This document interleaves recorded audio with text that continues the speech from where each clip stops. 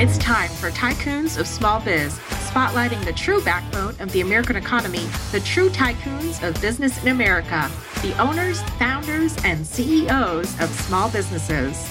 The show's hosts, Austin Peterson and Landon Nance, are registered representatives of Lincoln Financial Advisors Corporation, a broker-dealer, member SIPC, and registered investment advisor.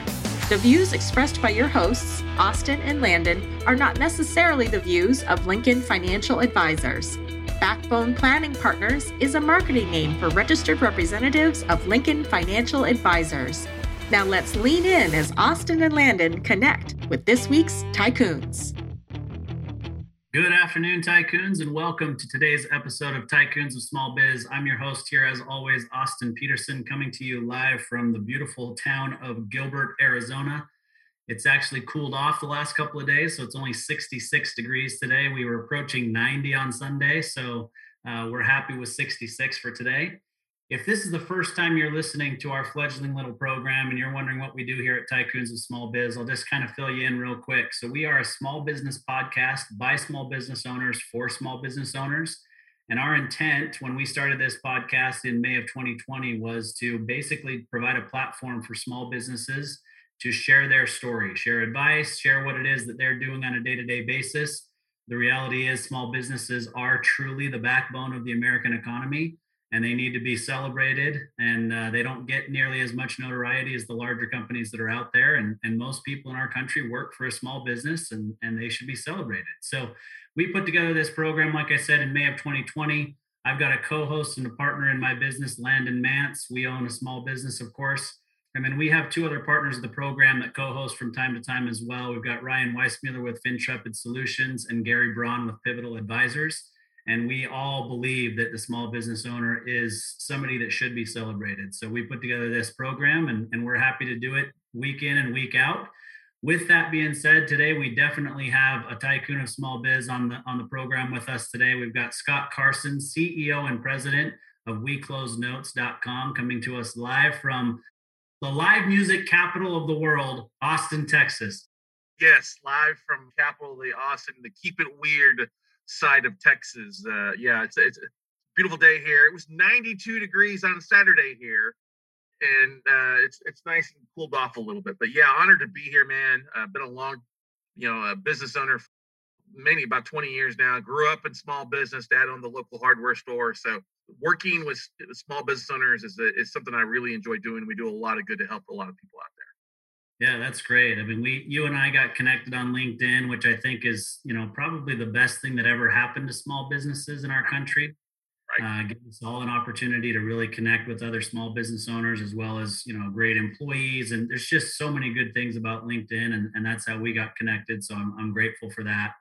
So Scott, before we jump into the business side, and I know you've got all kinds of things to talk to us about with what you do from your business and your podcast, and you got all kinds of things going on. But let's start with what I know is most important to you and most important to me. Let's start with your family. Tell us where you grew up. Tell us, obviously you mentioned your dad owned the local hardware store, but, what was it like growing up as Scott, and what does your life look like today? And anything you'd like to tell us about in between, right? School, education, we'd love to hear it all. Sure. So I grew up in South Texas, down by Corpus Christi, Texas. Actually lived there for a while. And my dad and mom opened up a hardware store in a little small town called Ingleside, Texas. Most people don't know where the heck that is. It is famous for Mustang grapes because the weird thing, the French Bordeaux grapes are having a hard time. So they literally, France came over and is taking this wild grape from Ingleside, Texas to help rejuvenate their French wine history. The inventor of the wishbone offense invented it at Ingleside High School back in the day. Emory Branch, who ended up, going on to be an assistant coach at the University of Texas and helped all that back in the day. But it was a small town when we first moved there. 3,500 people. Dad owned the local hardware store for about 10 years, and then opened up a craft store, woodcraft stuff like that. So grew up there and graduated in '95. So I'm an Ingle Dink from Ingleside, Texas, as we like to say, for the most part. So, I was fortunate enough. I had an academic and athletic scholarship. Went off and played college football for a couple of years at what's now called Texas A&M University in Commerce, Texas, outside of Dallas. Played there for 2 years, took a year off, trying to figure out what I wanted to do, and got into business, marketing and management, and graduated from Texas State University in San Marcos, Texas, formerly Southwest Texas State, which is basically smack dab in between Austin and San Antonio, and settled in Austin. And Austin's pretty much been home since then for the last 20 years, except for about 3.5 years where I was traveling nonstop across the country, working with investors and kind of teaching what I do with my, I guess you could say, I won't say my 9 to 5, because no small business owner works just 9 to 5 most of the time. But travel the country, working with investors, entrepreneurs all across the United States. And so I still live in Austin, live on the north side. I love what I do. I'm kind of known across the country as the note guy because I focus on a niche of real estate investing where I buy notes, buy distressed debt on both residential and commercial properties, first liens from banks and hedge funds. And how we make our biggest bang for the buck and make our money as an entrepreneur is actually working to keep people in their houses, working to keep business owners in the businesses, or working to modify those loans, especially these days, especially after COVID. So many small businesses are hurting out there. We work with a lot of property owners to keep them in their property and modify the loan to keep them back on track. So that's what I've done the last kind of 15 years, and honored to be here, man. Any way I can to help out your listeners out there, I'm here for. Yeah, no, we appreciate it. So obviously you played football at Texas A&M, but you're in Austin now. So are you a Longhorns fan? Are you an Aggies fan? Where do your Let me clarify. This is a smaller version of A&M. A&M Commerce. So it's a Division II school. It's not the Aggies. We were the East Texas State University Lions back in the day, and we made the playoffs. I am a Longhorns fan. I grew up being a Longhorn fan, but they didn't want to offer me a scholarship. So no offense to any Aggies out there, but I got plenty of friends that went to both schools. And living here in Austin, you got to be a Longhorn fan. I just hope that they do a little better this year than a 6 or 7 games losing streak with Sarkisian, Stark here now as a head coach. We have to give a big shout out to all right, Matthew McConaughey for being a big fan. But right now it's soccer season. The Verde, the Austin Football Club's in full array right now for the city. So that's got a lot of I guess you could say a lot of excitement going. Last year was the first year. I think we came in third to the last. And then they're doing pretty well so far as the season's getting off. It's been, I think, going on for about a month now. We're doing pretty good. So, yeah. Austin's a great place to live. It's a little interesting city, obviously. Excited. We got Tesla that moved here. Elon down in South Austin. Grand opening for that is in 2 days, Thursday. I think we're trying to get tickets to go visit that and do a walk through the plant. But it's just it's a great young city. A lot of great music, but we were hit hard too with everything in COVID. A lot of the restaurants and bars shut down, and it's nice seeing things starting to get kind of back to normal a little bit. We just had South by Southwest was through here.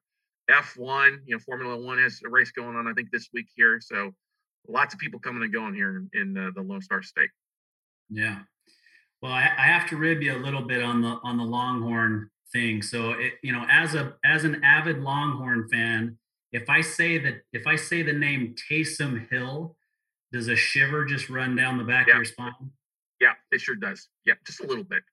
Yeah. So, I mean, I figure what happened at the University of Texas, they said, if Taysom Hill, the quarterback at BYU, did that to us 2 years in a row on our field and at Lavelle Edwards Stadium in Provo, Utah, then we probably better go out and hire ourselves a former BYU quarterback to run our program.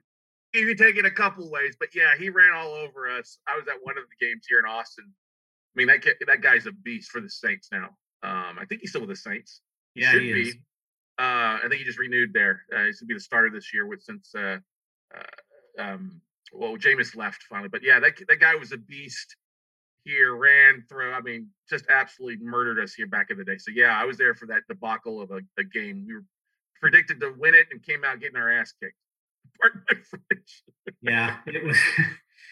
He's something else. I mean, he's a freak of an athlete. I've met him personally, spent a little bit of time with him, very little, time, but I'm a lifelong BYU fan.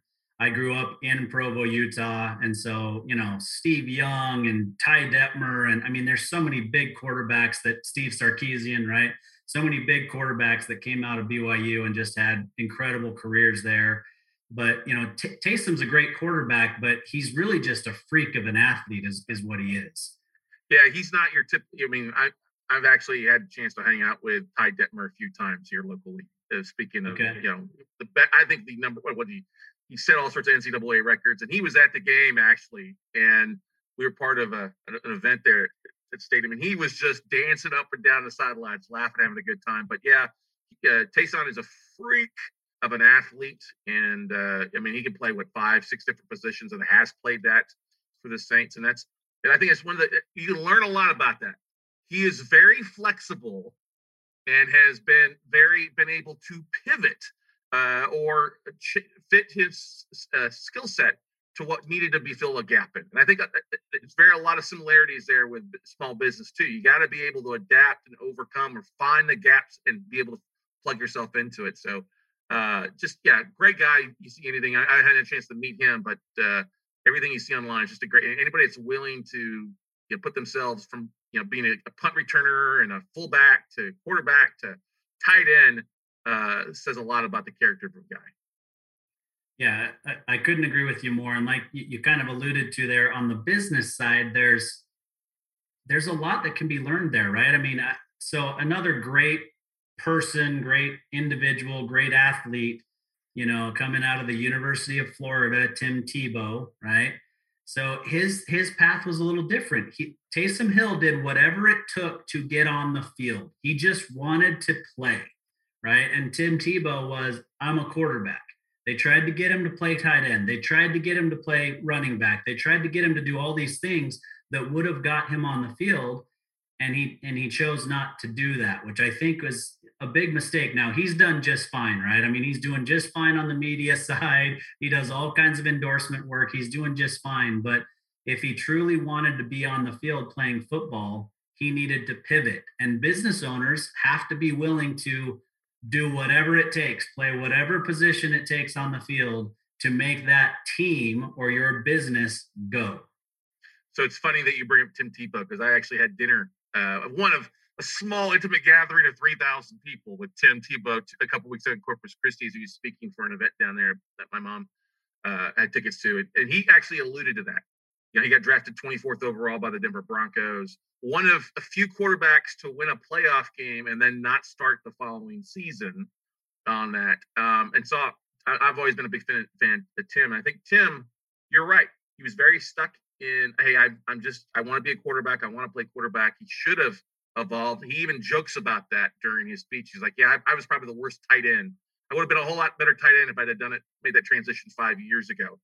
You kind of think about another quarterback who started for the University of Oklahoma, Blake Bell, was behind a couple great quarterbacks and he was their goal line quarterback to go in and rush the ball. And he ended up converting to tight end and now is a starting tight end for the Kansas City Chiefs, opposite of the other guy that catches the pass receiver. But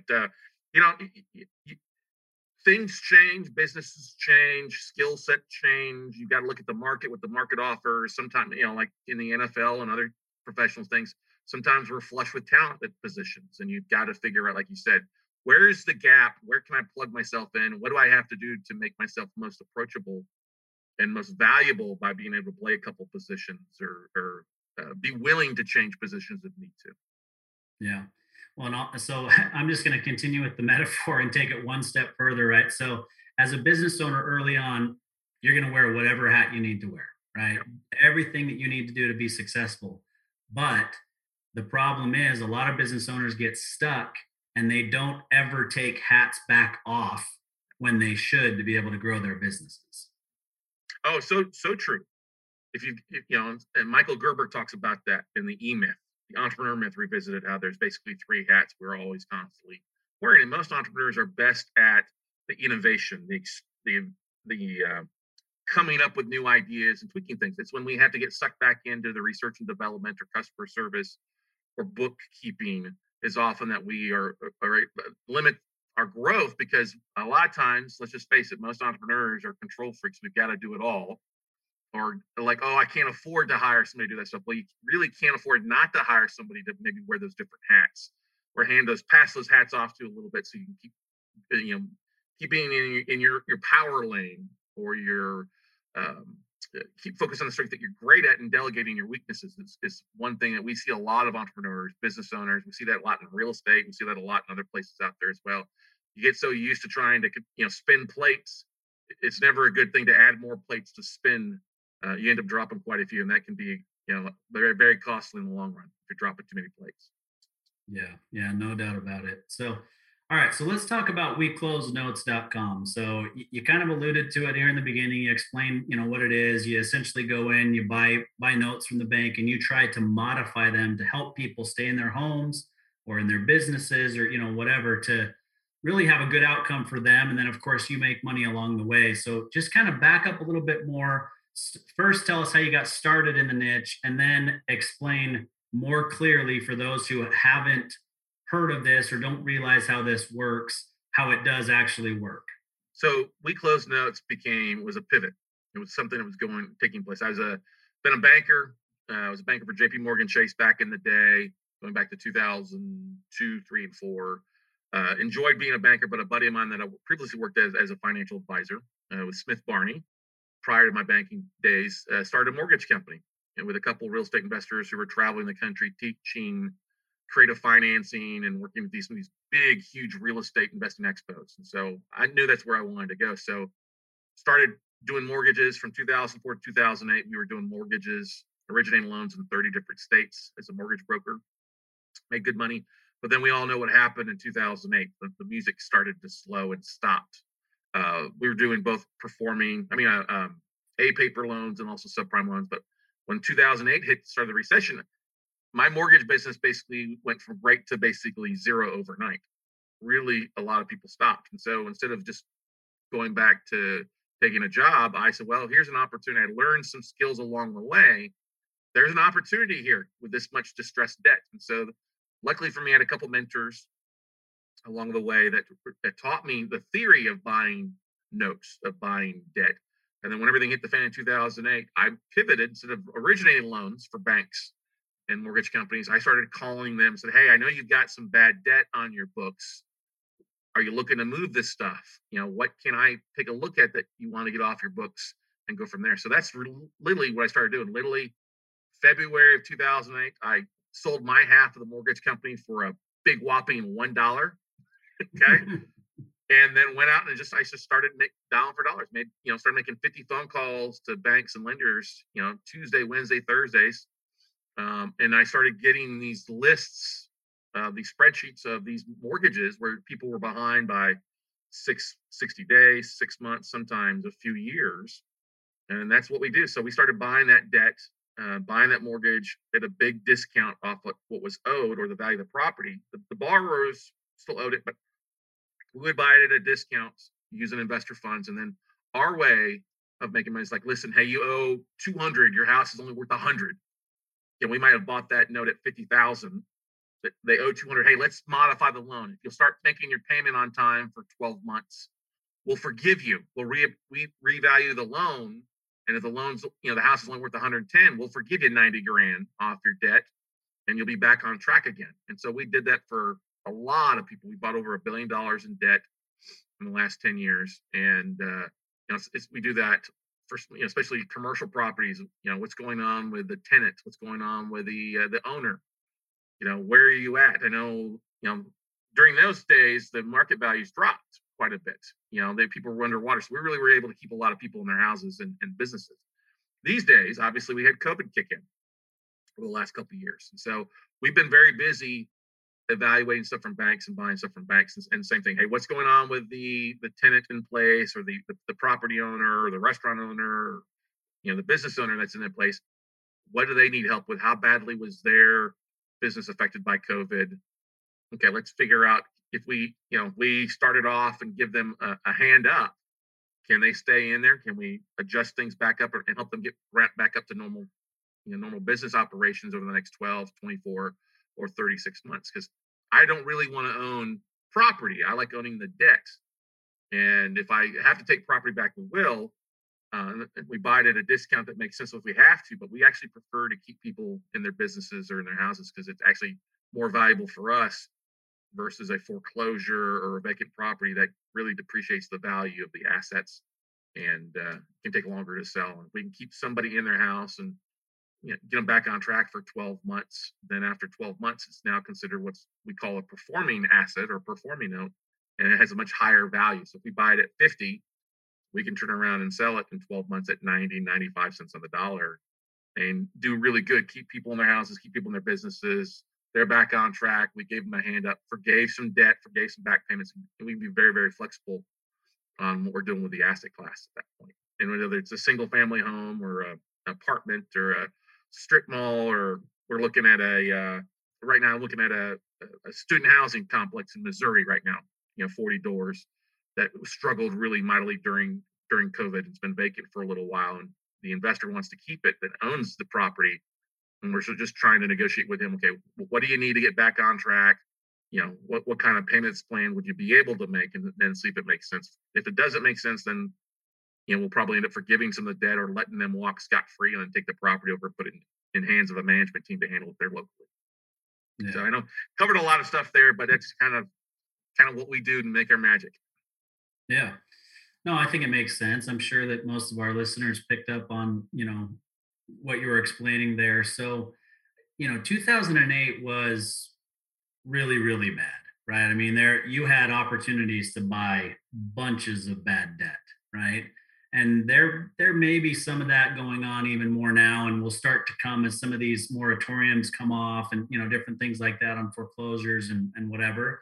But 2008, I think, was unique. There was a lot of stuff that went on in the financial markets that kind of led to that. Yep. That I don't think exists, today. But I guess the first question that I have is, back then, I know for a fact, just based on a lot of people that I knew and, that really struggled during that period of time, that the banks were also trying to modify the loans themselves. They had their own loan modification departments, and they probably still do. It's just not something that I follow that closely. But explain to us why a bank would choose to sell the debt to you at a discount as opposed to just modifying it themselves. Great question. And here's the thing: when people stop paying their mortgage or stop opening their mail or stop answering the phone, it's hard to modify when you can't get a hold of somebody. And I'll give you a great example. Like Bank of America, they were a big buyer of negative amortization loans or pick-up pays. And they had all these loans that were negative am. They bought originally from Countrywide, and Countrywide had bought them originally from New Century back in the day. These people hadn't paid in like 2 years and were upside down. So they literally were trying to reach the bar. Well, they literally sent a letter out and said, listen, we will automatically modify your loan for you. All you've got to do is sign on the dotted line and send in. We're automatically approving you. They had a horrible response rate, like 1%, because nobody opened their mail. Okay, they knew it was, Bank of America, never mind. I know I'm already a year behind, never mind. So then Bank of America turned around and sent out another list, say, hey, we're automatically going to do this whether you tell us not to, unless you tell us not to. And I just bring that up because that's one of the bigger banks out there. You're not going to buy a one-off mortgage or even a portfolio from like Bank of America, Chase, Citi, Wells Fargo. Those companies have huge resources. They're leveraging every dollar coming in at somewhere between 20 to 40 times. Okay. We don't really buy from those big top 5, 10. What we do, we buy from a lot of smaller institutions. I mean, we buy, like from Capital One and US Bank. We've bought from some big companies as well too. But, here's the thing. When a bank has a non-performing note, a couple of things they're going to take a look at it. First of all, the state that it's in. Each state has a different foreclosure process. Okay. Some are fast, like here in Texas. It's 21 days to foreclose. I mean, it's fast foreclosures, fast highways, fast executions here in Texas. All right. And so you don't buy a lot of debt here at a big discount because banks realize that it's so fast to foreclose here. They just go ahead and do it most of the time. But states like South Carolina can take a year to foreclose. Florida, God's waiting room, as I like to call it. You would take 18 plus months to foreclose back in the day. It still takes about 9 months. So a bank will evaluate the deal and say, listen, it makes more sense for us to get 50 cents on the dollar now, depending on where they are portfolio-wise, residential and commercial. We can evaluate differently. Let's get 50 cents in on the dollar now. Let somebody else deal with the foreclosure. Let somebody else deal with the attorney fees if they have to take it back, fix it up. Because if we take in 50 cents now, we can leverage that out monthly 6 or 7 times and make up what we write off the loan. And that's the thing to look at, especially A lot of banks, especially on the commercial loans these days, it's different this time around than it was 12 years ago. 12 years ago, or actually 2000, it's actually more than 12 years ago. That's 14 years ago. Wall Street really financed a lot of that commercial debt. So we know Wall Street, I mean, they're robbing America in a lot of cases and don't get penalized for that. Though this time around, 70% of the commercial loans, commercial real estate, has been financed by your smaller banks, your local banks. And they can't take they don't like to see a lot of big hits and stuff like that. So while it's not the big debacle that it was as far as property values, banks are still selling stuff off because they would rather still get, okay, let's get it at 70 cents on the dollar or 65 cents a dollar. Now they finance most of the stuff at 65. I think it maxes 70% on the commercial side, but they're now like, hey, let's get this and be done with it. Let somebody else deal with it. Let's get money in now. We can re-lend it out, make up what we're losing on, and go from there. Residential side, it all depends too. If it's government insured by Fannie, Freddie, Ginnie, and all those, that that government insurance helps a lot of mortgage companies, and actually the homeowners in place too, because they're not willing to, especially right now, you've had basically 2 years of plus of not having to make a payment. But it's that non-government insured stuff that banks are looking to get off their books because they don't have the government bailing them out in those type of mortgages. So yes, some they'll work through it, but if it's in a longer foreclosure state, usually longer than 90 days, the way they leverage things, hey, give us 60 cents on the dollar, 70 cents on the dollar, 80 cents, and we'll call it a day and let you, take it on. That's where we work our magic, making sure to look at, okay, what kind of discount can we buy that? Can we reinstate the bar? What kind of return are we going to get if we're going to reinstate the bar? Do we need to modify? Do we need to give them cash for keys to let them walk if they can't pay, or if they're going to be a pain in the ass, not want to work with us? Then we'll go the legal route to foreclose and go from there. So there's a lot of moving parts when it comes to it, because we're not, besides just evaluating that note, we're evaluating the property and also evaluating the borrower and see we think what's going to happen with them. All right, so I want to take a moment just while we have kind of this opportunity. We'll play a quick call to action for our listeners, and then I want to come back and just ask about what it takes to get involved in this. I'm sure plenty of our business owners have some extra cash, and they're thinking, man, if I can buy bad debt and get a little bit better rate of return, and it's secured by real estate, I may be interested. So let's take a quick break for that call to action, and then we'll come back and talk about that. Hey there, Tycoons. Austin Peterson here, co-host of Tycoons of Small Biz. If you think you have what it takes to be considered a tycoon and you're wondering how you could become a featured guest, please follow and then message us at Tycoons of Small Biz on LinkedIn. We'd love to have a conversation with you to see if it is a mutually good fit, and if so, we'll get you scheduled for an interview. If you're unsure about being a guest on our podcast, but are contemplating selling your business over the next few years and you'd like to know what your business is worth, please also follow us and then message us on LinkedIn for your no-obligation, informal valuation of your business. We look forward to hearing from you, and thanks for listening to the Tycoons of Small Biz podcast. And now, back to today's program. All right, Tycoons, welcome back to today's program. I'm here with Scott Carson, President and CEO of WeCloseNotes.com.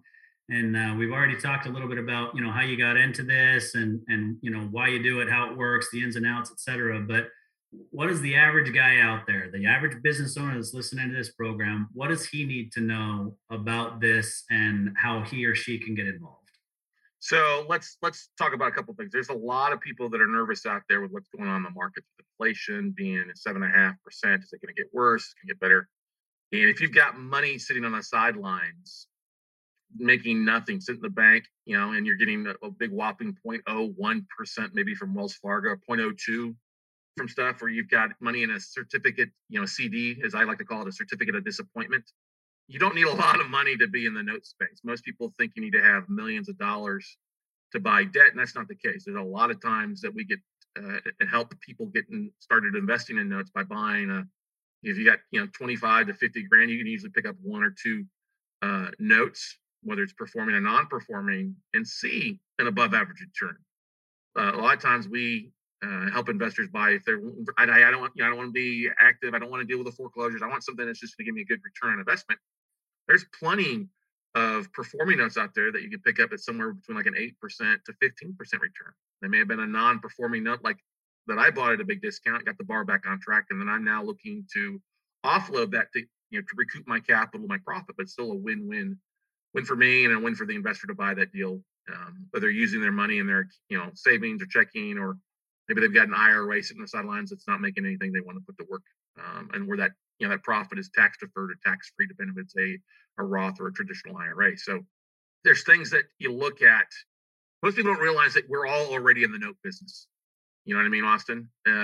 Whether you got a mortgage or a car payment or student loan debt, a credit card, or Bubba down the street $100, you're in the note business, but you're just on the wrong side of the payment stream. What we want you to do is get on on the payment receiving stream, where it's coming on a monthly basis and paying you on a regular basis. And so that's the thing, is it takes a little bit of understanding. It's not like these fictional TV shows, Flip This House or Flippity Flop or HGTV. We all know those are not true shows, but it's a little bit different. I compare it a little bit more to like a much smaller version of The Big Short. If you like movies, The Big Short's a great book.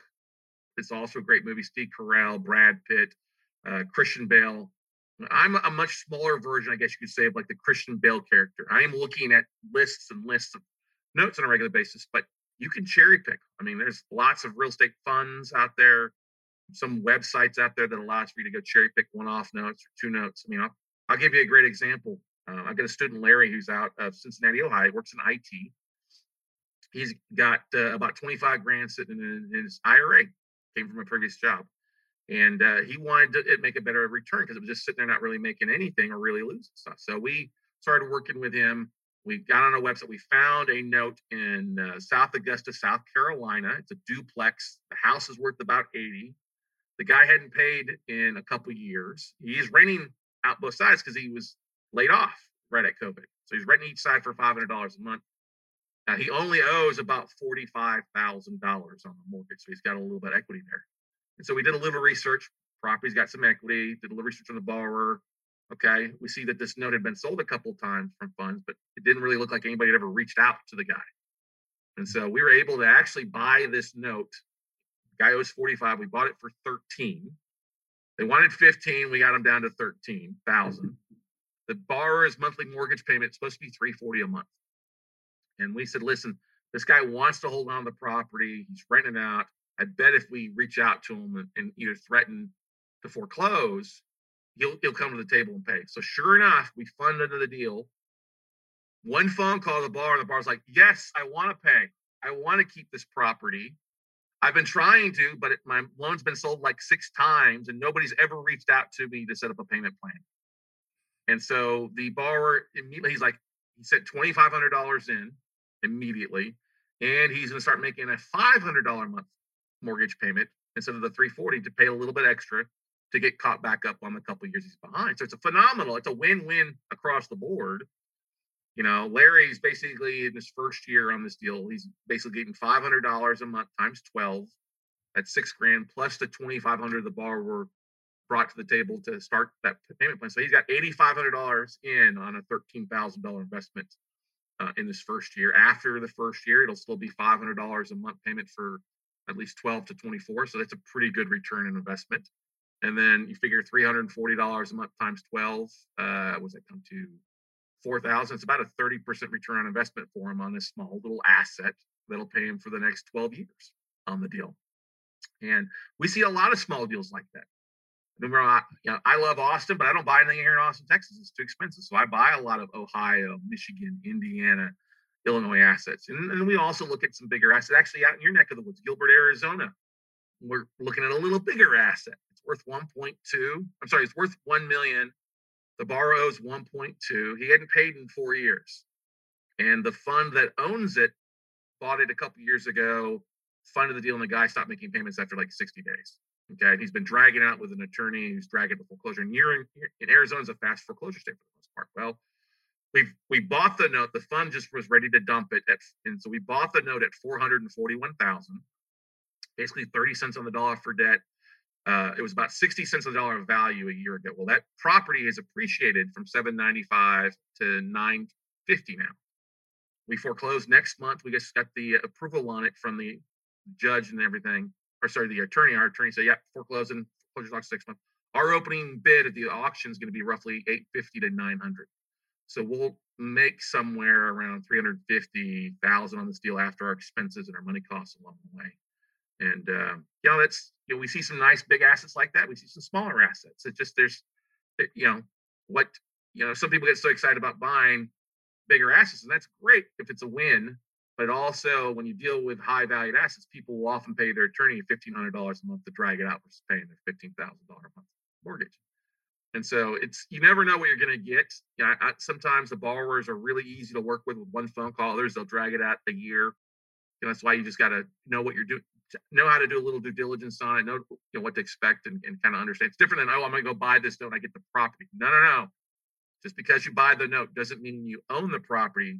It means you control it a lot, because the bank always gets paid, and it's good to be the bank. That's right. That is for sure.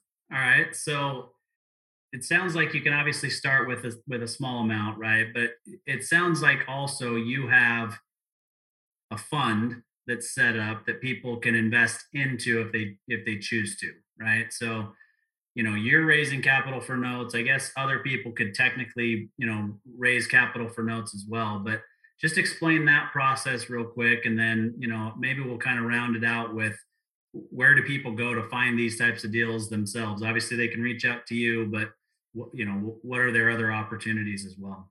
Yeah, you mentioned link. Let's start with first how to find these deals a little bit, then we'll dive into that stuff. So, like, if you go to LinkedIn, our favorite social media platform, and this is how we find a lot of our deals, we type in note investor, and it will pop up people. I just did it an hour ago with one of my students, and we found over 6,000 note investors in Florida for him. He's out down in Broward County, so he's contacting those folks not only to potentially buy, but also potentially fund his one-off deal. And so that's a great place. Note investors are note trading, a whole loan sales department. They go by about 4 different titles on there. Special assets manager is the department at the banks that handle these note sales. So we use LinkedIn to reach out to asset managers. Hey, what do you have on your books that you're looking to get rid of? They also go by secondary marketing managers, another name that they have for banks. Individuals at the banks that handle this note sale. You don't call customer service. You don't walk into your local bank and say, hey, I want to buy notes. They'll have security and walk you out. All right. So it's internal departments. When it comes to raising capital or funding these deals, we partner with investors all the time. We've got our fund that we're really excited about, especially this time of with what's going on this year. We also will, depending on if an individual investor has a chunk of change, we will usually basically either set up a special purpose LLC for that one individual investor. We're buying notes and they're partnering in the profits. If somebody looks for something more passive and they're not very active, hey, we can set up an agreement. We're basically paying them a flat return on investment, and their money's secured by the note of the asset, or we cross collateralize it with another asset that we own free and clear, so their investment's protected that way. We have folks that get started, $50,000 is usually what our minimum is if somebody wants to get rock and roll, because that way it gives us the opportunity to leverage them and use their 1 or 2 notes to start off individually to kind of get their feet wet and see if it's a good fit. If they like working with us, we like working with them too. Yeah. So you mentioned your guy earlier that had, $25,000 in his IRA. He went out and bought his first deal for 13 grand. I mean, the return on that, $8,500 return in his first year on a $13,000 acquisition. I mean, that's an insane rate of return.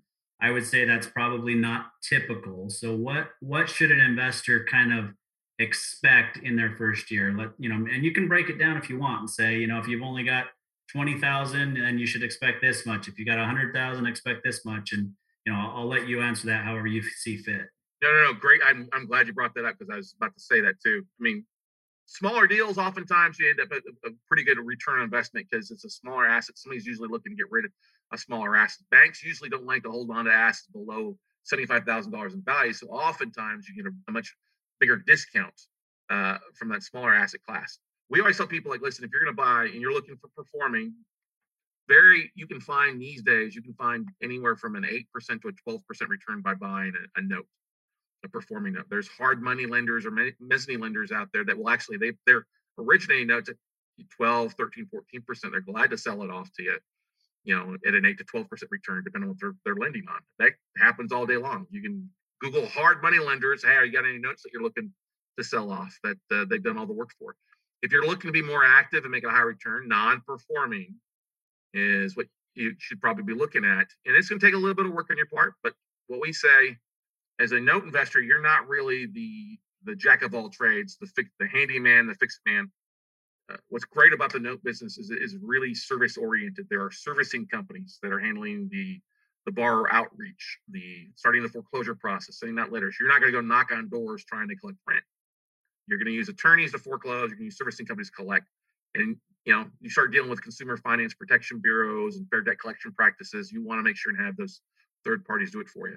But non-performing, you're buying an asset at say 50, 60 cents on the dollar. There's a good chunk of equity above what you paid for the note.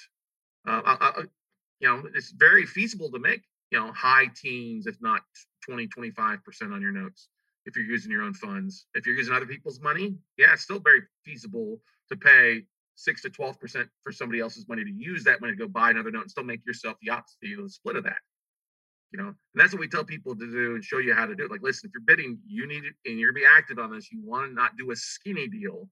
Make sure that you're covered, because there are costs along the way, cost to foreclose, cost for servicing. If you got to take the property back, you've got to rehab the property and do some things like that. But, that's why you stick to your guns. You're not paying 90 cents on the dollar for a note. I was just on the phone earlier this morning with the best. He's getting ready to pay 90 cents on the dollar for a note. I'm like, why are you paying for that? Well, I just want to do a deal. I'm like, no. There's no reason just to do a deal. Let's be smart here. What about if this happens? You're not going to make any money. If you have to foreclose, you're going to lose money. That's not a good thing to do. You never want to invest in something you're going to lose money right off the bat, right, Austin? That's not a good sign. That's not smart. Be a smart investor and realize that right now, as we sit, there's roughly about 81 million loans in the United States right now. Okay.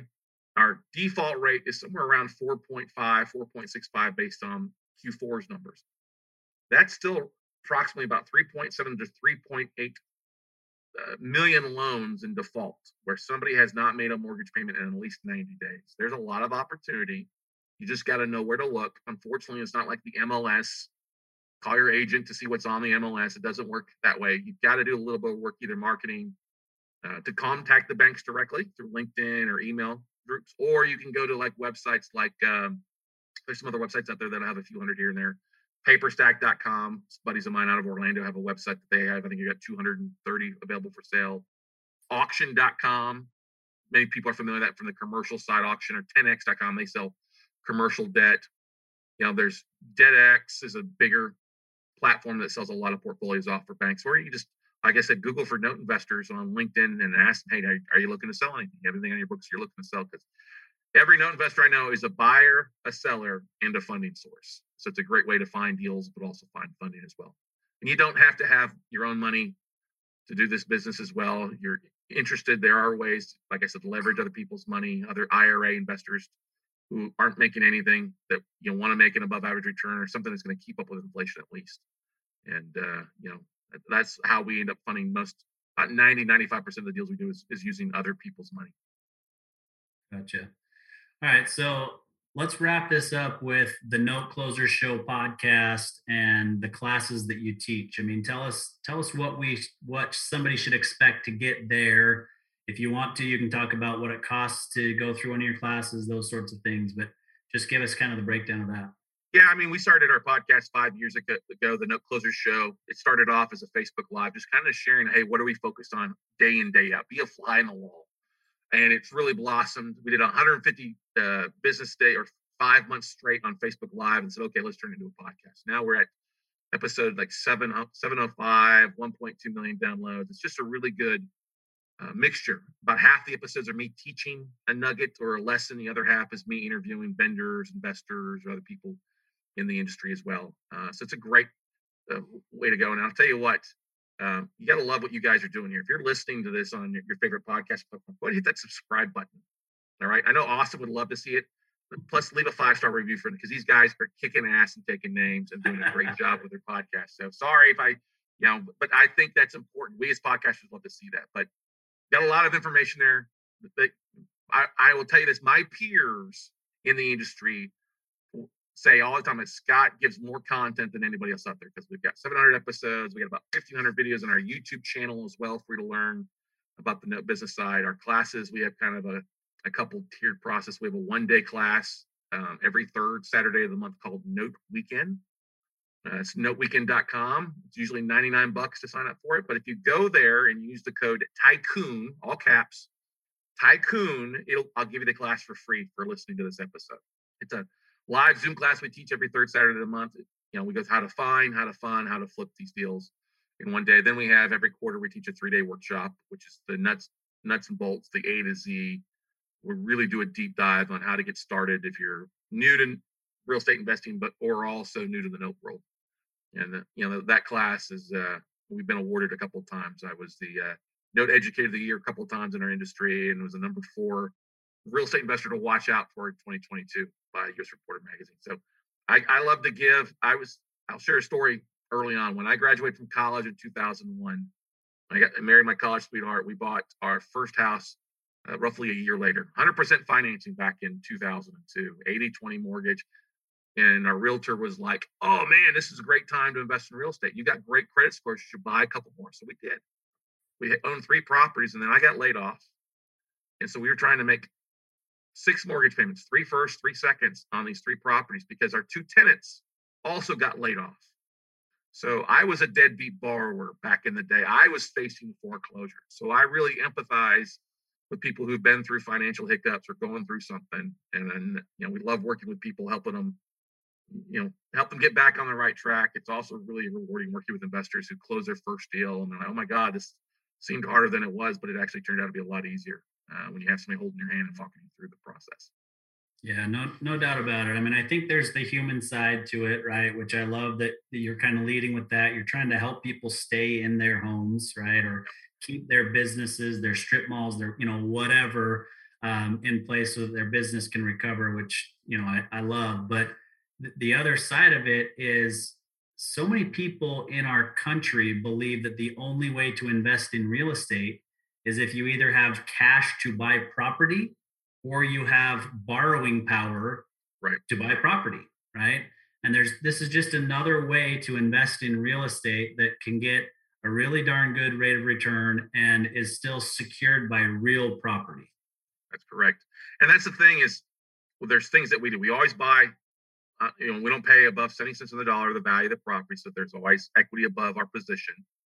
We're only buying first liens, senior liens. The only thing that wipe us out would be God, and that's what we have insurance for, or taxes. And we're always checking, making sure the taxes are paid or paying the taxes when we buy. And then we use professionals, servicing companies, title companies, attorneys to close on the deals, and they handle the paperwork and then the borrower outreach. So that's the great thing. The way to lose money in this business, though, is not do your due diligence, not putting eyes on assets. I had an investor who, they looked at the paper like, "Oh, I only got to pay like $8,000 for this one asset," and they never sent somebody out to take a look at the actual property. They just relied on Zillow, or Google Maps. Well, that property was no longer there; it had been washed away. So they bought a lot. Luckily, they sold the lot off and made back their investment. But there's things you have to do. You got to check out the due diligence. You got to ask me to put eyes on it. And I don't jump on a plane and fly and look at everything. I use Google, or I use professionals to go out and take a look and take photos for me. So not doing your due diligence is a big thing. Not telling your servicing company what you want to do with the asset is another way to lose money. If you just think that they're going to have ESP and be able to read your mind, they're not going to act. They've got to have instructions. And then I hate to say this, but don't be afraid to advance it to the legal side. You try to help people, but some people just don't want to be helped. You're giving them an inch, they'll try to take a mile. If they're not going to meet you halfway, then you don't run a charity. You donate to charities. You don't run one. And if you're afraid to foreclose, then either get it by performing notes to stick with that. And then if you do have to foreclose, it's best then just to sell to an investor who understands it's a numbers game and going through the aspect of it. But if you're buying 10 notes, you'll probably get 5 to 6 of the borrowers to get back on track. You probably get 2 to 3 that you can give cash to for them to walk away if they can't pay. And then you'll probably foreclose 25% of the time because people will not pull their head out of their sand, or will tell you to go pound sand as well too. So it's just a law of numbers. But most Americans out there, they want that dream of home ownership. They want to live in a house. They want to pay their bills. They want to be good borrowers. And that's the beautiful thing about the United States is, you don't have to have good credit. You don't have to have a ton of money. There's a lot of great investment opportunities out there. There's investment clubs. There's, IRA, self-directed IRA companies, trustees that can help you kind of structure your stuff or help you find investors to fund your deals if the deal makes sense. Yeah, absolutely. I think the biggest message that you gave there, the most important message that you gave is you got to stick to the guidelines, right? You talked about not buying more than 70%. You gave a couple of other guidelines, and that's where people get in trouble, regardless of what kind of investment it is, sports betting, whatever. It's you have to stick to guidelines and not let your emotions get involved in things, right? I mean, house flippers have the same problem, right? They want to redo the house the way that they would do it if they were going to live in there. Well, no, that's not the way you do house flipping. You got to take the emotions out, stick with the logic, stick with the guidelines, and the numbers have to make sense. Yeah, you said a couple of things on there. You got to know what you're investing in. You got to take the time to research it. You got to understand what's going on. You got to get educated. I mean, you have a lot of people that are just throwing money because, I saw this post on Facebook, or I'm going to spend a lot of money on crypto. And the crypto has its advantages in some cases, but you got to know it's an investment, not a guarantee. Same thing with any type of investing. You got to understand the risks. You got to know what the heck you're investing in and get educated on it. If you don't do that, trust me, keep your money, put it in the mattress, because maybe you'll do better than with negative inflation for you versus you going out and just throwing money away and burning it. So that's right. Losing purchasing power versus actually losing dollars is different. Yes. Yeah. So I don't like Chicago. No offense to any fans in the Windy City. I don't buy in Chicago. Chicago, as I call it, Chirac or Crook County, it takes forever to foreclose there.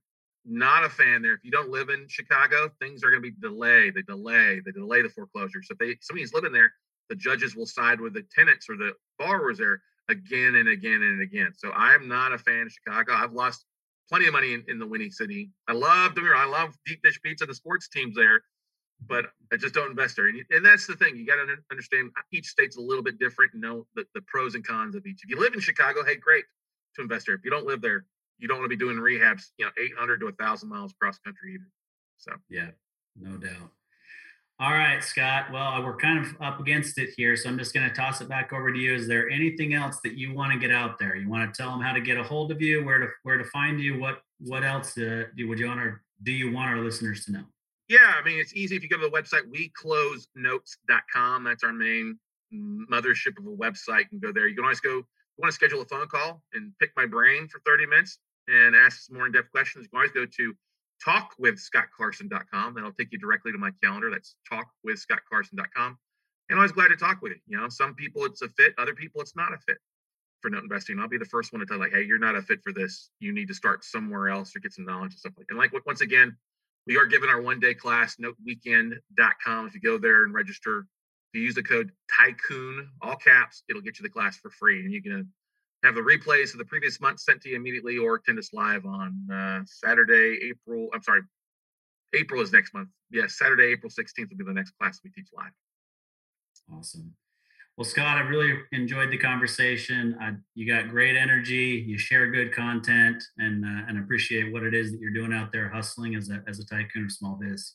Hey, man, you guys are kicking ass and taking names too. Thanks for sharing and keep up the great work, man. Honored to be here. Thanks for having me. Thanks, Scott. Appreciate it.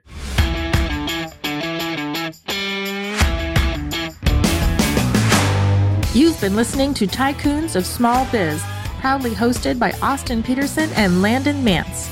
Austin and Landon are comprehensive financial planning professionals specializing in financial, estate, and succession planning for small business owners. Austin and Landon have offices in Scottsdale, Arizona, and Las Vegas, Nevada, and represent clients in 14 states throughout the country. Join Austin, Landon, and the featured tycoons live every Tuesday at 1 p.m. right here on Business Radio X and your favorite podcast platform.